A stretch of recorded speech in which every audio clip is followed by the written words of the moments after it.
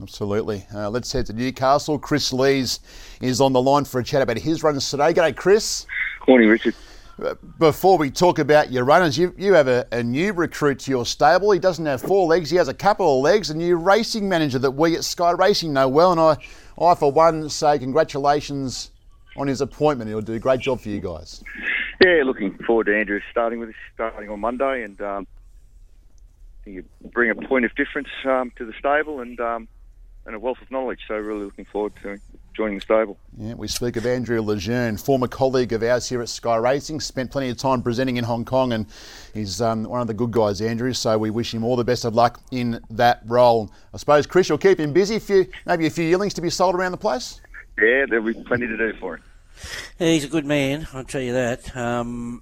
What will be his job? Ron, There's all sorts of things. Communicating with owners and social media, things like that. It's probably all the things that I'm not good at. We call him a gopher. Couple of inches. I don't know whether they're big winning chances today, but you got 2 big guns for the stable as far as the spring's concerned today. This Flag of Honour is very hard to assess. He's a very talented horse. What are your expectations today? Yeah, I think you're right about both horses, Ron. I think they're in for good preparations. Whether today's just where they sit today, he's a really nice horse, Flag of Honour. I think he actually looks a lot better now than what he did when he presented the day he won. We do feel he's going to be better suited over further ground. He's going to be in that mid to second half of the field. He'll be ridden to hit the line. I think he'll run well. I think he's in a pretty good pool of horses, so we'll certainly see where we stand, but I think he'll be better suited over further ground as well. So you'd be happy to see him picking him off there at the finish and closer than midfield? Yeah, that'd be an ideal return with a view of getting him out over further ground going forward. So what is that view? What would be his next run after today? You'll probably go to the Dulcifer, the mile race. Okay, so probably getting in the gloaming. So natural progression straight up in distance. Yeah, well, like to get him to a spring champion stakes if he's good enough, and we feel he can run that trip. Rustic Steel, he had a terrific prep last time in, and he could figure here.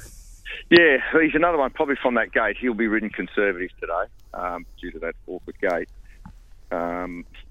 We rode him that way when he won the provincial championship qualifier. Obviously a different grade today. I think, again, he'll be better suited deeper into his preparation. He hasn't cleaned right up in the coat yet. He's got some nice races ahead of him, but he's a quality horse, and he always runs well.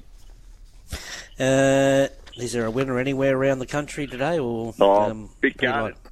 Got a few old horses like Spanish Point, pretty hard to have, or continuation in the last. But if they're making any ground at Kembla with the rail out, he'd be some chance in the last. Okay, well, these good odds might be worth throwing in a quaddy or something. That's it.